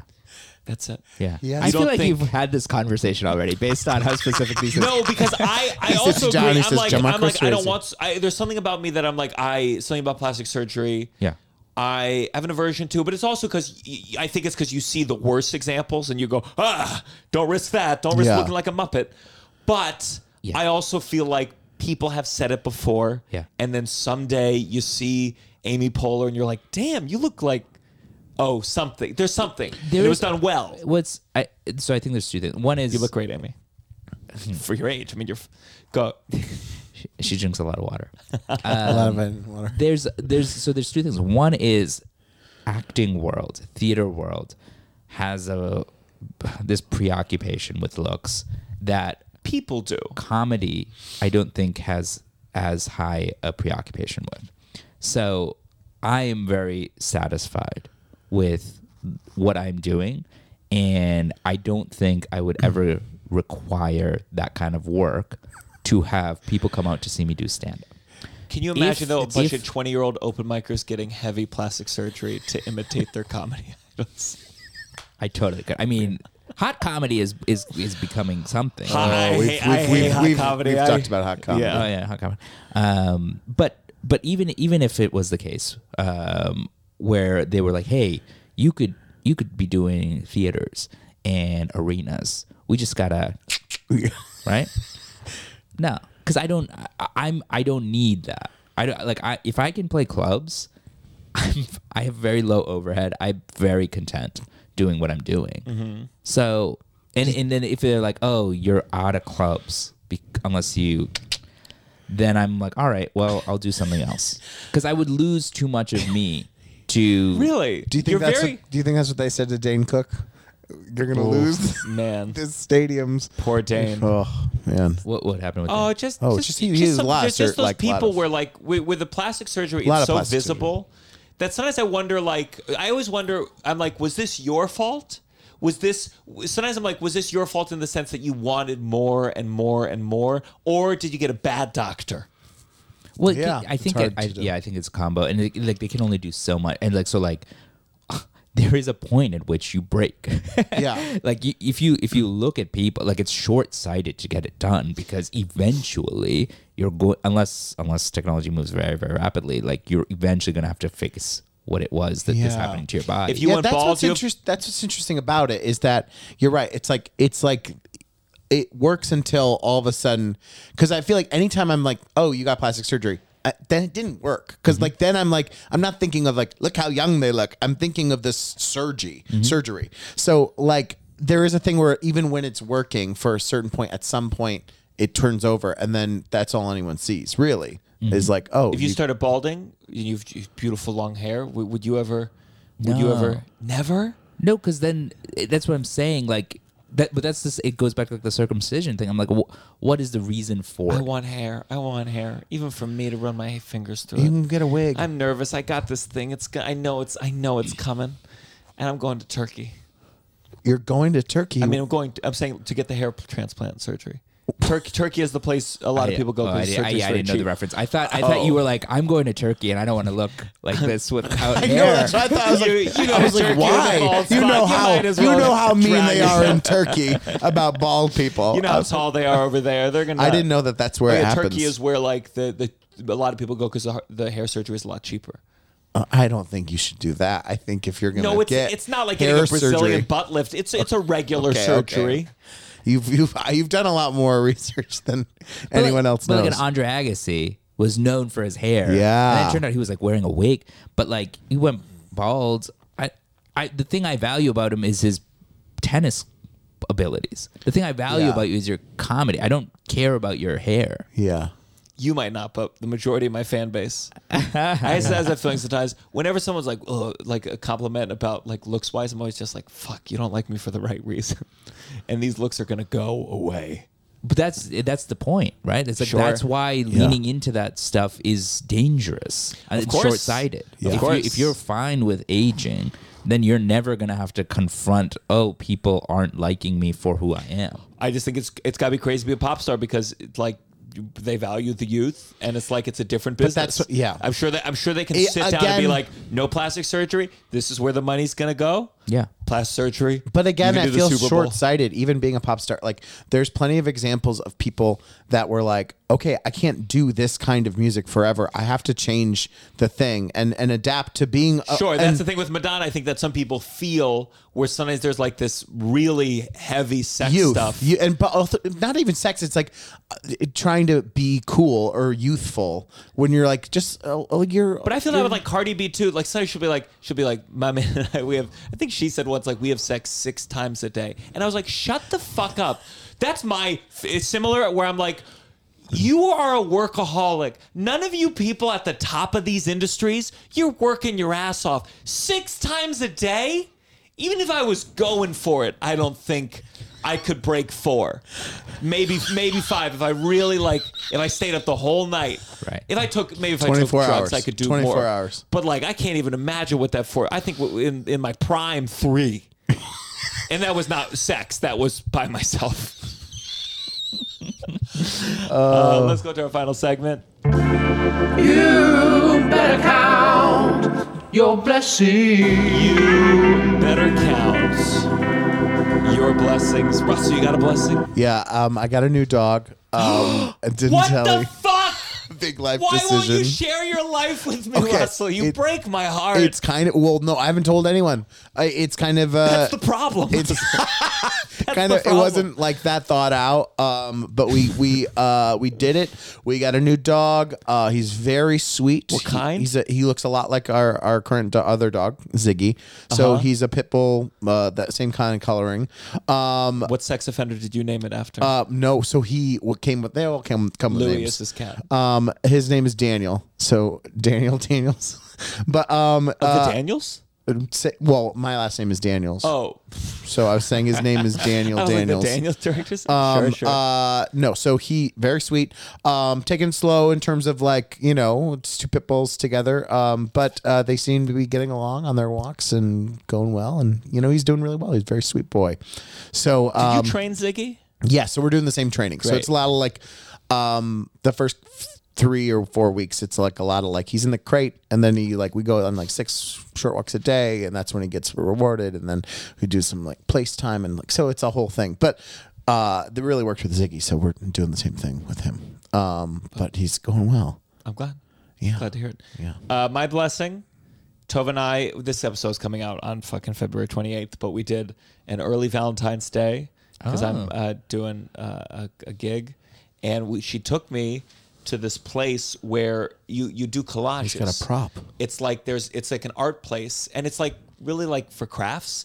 And so we did the collage, and we were both like, this is what we're in. This is how our minds work. And you go to 2 different tables. There's scraps everywhere, magazines, and you just make a collage for 2.5 hours. And we were stoned. It sounds lovely. And it was really and I tried to make it on the whole paper. I didn't finish it. But both of ours are really intense. Hers was about femininity. It said femininity. It was about dieting. And mine, I made it a case file. It says broken home. And I had Bill Gates and Melinda Gates, and they're split up.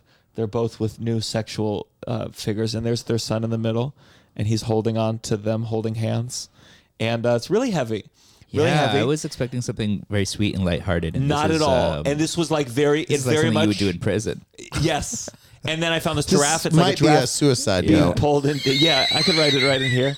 And imagine leaving a suicide collage. That honestly makes it more palatable for me. People would be like the creative. If not the suicide, this is like when you have a serial killer and they go into his room. Is This is what you would is find.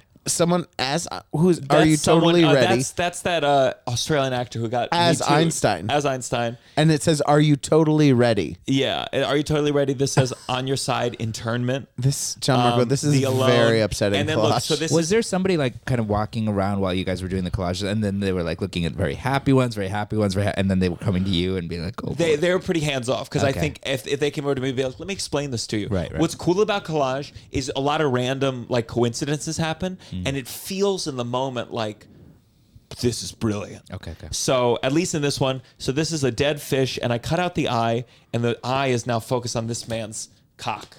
Oh, and this okay. is like the ex-wife with the new. This is my mom, and the fish, the dead fish carcass, is tied to this forest on fire. It's a family on fire, and you know what? It's just another case of a broken home.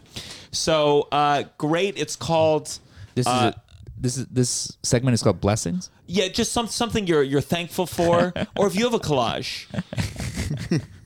So this place is called. Let me say the name because I want to go back here. It's called Happy Medium. Very cool. It was very immediately. There was a thing I had to fight in me where I'm like, I need to make it perfect. I need to get it done in time. See, I need it to be. But it was good because I felt something I haven't felt in a very long time, which is like making art for the sake yeah. of being artistic. Do you? Okay, I have a question. Would you ever do this with me? Yeah, I would. I have a question about your process, Please. real quick. Did you have this story laid out while you were putting this together, or did it come together when you were like? Thank you for asking me. The thing that I think most deeply was when I saw Bill and Melinda Gates. That's when I So then you crafted the story around them. it was them and you mapped together, it like onto back your when they were parents. married, and I was like, let me play with that. Okay, I got it. And yeah, so I'm I would do that with you. I would be really into it. Are you going to actually. frame it? I don't know if Tova's into mine, but I'm going to ask her to. It's upsetting to look at, maybe. But here's like- I don't think you should throw it away. I like it. Here's how I don't, about- Well, you know how you need like something on a frame, and then you put like the actual thing over it. Yeah. So maybe it could be like the thing that goes Oh behind. yeah. Yeah. I like that. But I think what's so smart about Tova, so they give you this big brown piece of paper, and I'm like, fuck, that's a big collage. I gotta use it Tova all. just She made a Tova made a smaller one. smaller one, and it's like that's the ways. I feel like when you looking at the way she made a collage, I made a collage that like a psychologist could not only tell emotionally based on what we did, but also just like my shortcomings, particularly my I brain. do like some psychologists being like, "Oh, so do you come from a broken home?" Brilliant psychologist. But like the fact that Tova like saw the paper and was like, "Oh, Right. I'll make a smaller Also, one," and my brain not I was horizontally. like, "I have You- to fill the whole paper." If you were gonna do that one, you should have done it this way because it's upsetting. You know. Okay, so what's your blessing? I like leggings. So in the wintertime, I wear a layer of leggings and then I put the jeans on. Really? And it is for somebody who grew up in Massachusetts who didn't know how to dress himself in the cold. This has been a more recent thing where I've learned how to dress in the cold. Game changing. I feel like a god when I walk out and it's cold outside and I have leggings on top of the jeans and I'm warm. Everybody else is cold. Wait, on top or under? Oh, you're right. So the jeans go on top. The jeans go on top. That would be crazy Otherwise, if he was, like, otherwise, really yeah, proud I'm of- I'm getting close to the guy you're gonna You have feel to like a help god, out. and everyone's like, "What is it?" a true psycho. I figured something out that no one else has. I will say that's you make me want to try it. I've heard always people thought- say that before. I always they thought call like, it, they call it like whatever. What are they? They don't like long underwear. or Long something. johns. Long johns. I feel like it's more feminine to say leggings, but that's what they are. is it like boxer like material or like underwear like material, or is it No, thin? it's so like Uniqlo makes these like it's almost like yoga pants. Interesting. Yeah, I And will then- give that a try next winter. Yeah, I think you'd be up your alley. What's not a You just not seem your like a style. cold person. Like it But seems my like legs are hairy, and sometimes I used to wear tights for like ballet and musical yeah, theater. they're like tights. Yeah, but sometimes tights make my legs itch like Okay. crazy. But I'll give it a shot. Yeah. Plus, you sweat a lot. I Being sweat a a man. lot. And Frank, he's if a I'm being honest, man. I'd rather wear no pants Yeah. in public. yeah. But we haven't won that battle yet. So this episode is coming out February 28th. Is there anything you would like to plug? Yeah, sure. If you go to my website, TikTokcomic.com. It's actually alingonmitra.com, but it directs there. TikTokcomic.com. You'll get my email list. That's how I let people know about my shows. So if you sign up for that, next time I'm in your town, you'll get an email. And then all my my show schedules are there. But I think in March I'll be in Texas, and then after that I'll be in North Carolina, and after that I'll be in Europe. So you can check all that out. Really, where are you going in Europe? I'm gonna be.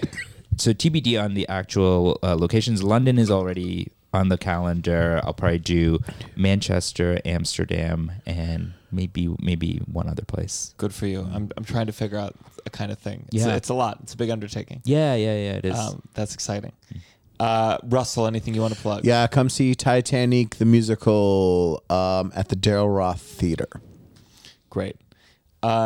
If you're a fan of the show, join the Patreon, patreon.com/downside. By now we will have released our live episode with Aaliyah Janine about working in the adult entertainment industry. You get a lot of bonus content. If you ever see me at a headlining show and you say you're a Patreon member, I will give you our new Downside sticker. And we just recorded a live episode yesterday. Yes. I don't know what the guest was yet, but let's hope it was someone good. So patreon.com/downside. Even if you don't want the bonus shit, it's a good way to support the show and help us to keep growing. For me, you can find all my dates, tiktokcomic.com, but with 2 I's in the tick. And I will be headlining in San Diego this Thursday through Saturday. I think it's 5 shows. It's a nice little room, so let's sell it out. Then I will be in Aruba, and then Hartford, Connecticut, March 11th for 2 shows at City Steam. But find it all online at Gianmarco Cerezi. And let's see, I gotta figure out a new way to end these shows. Sometimes I like to have a little twist. I like to gather everything we did.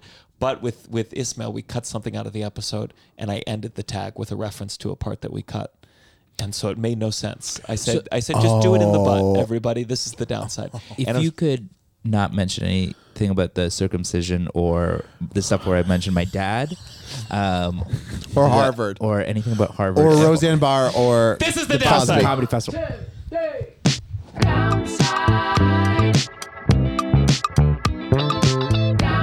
You're listening to The Downside The Downside. with Gianmarco Cerezi.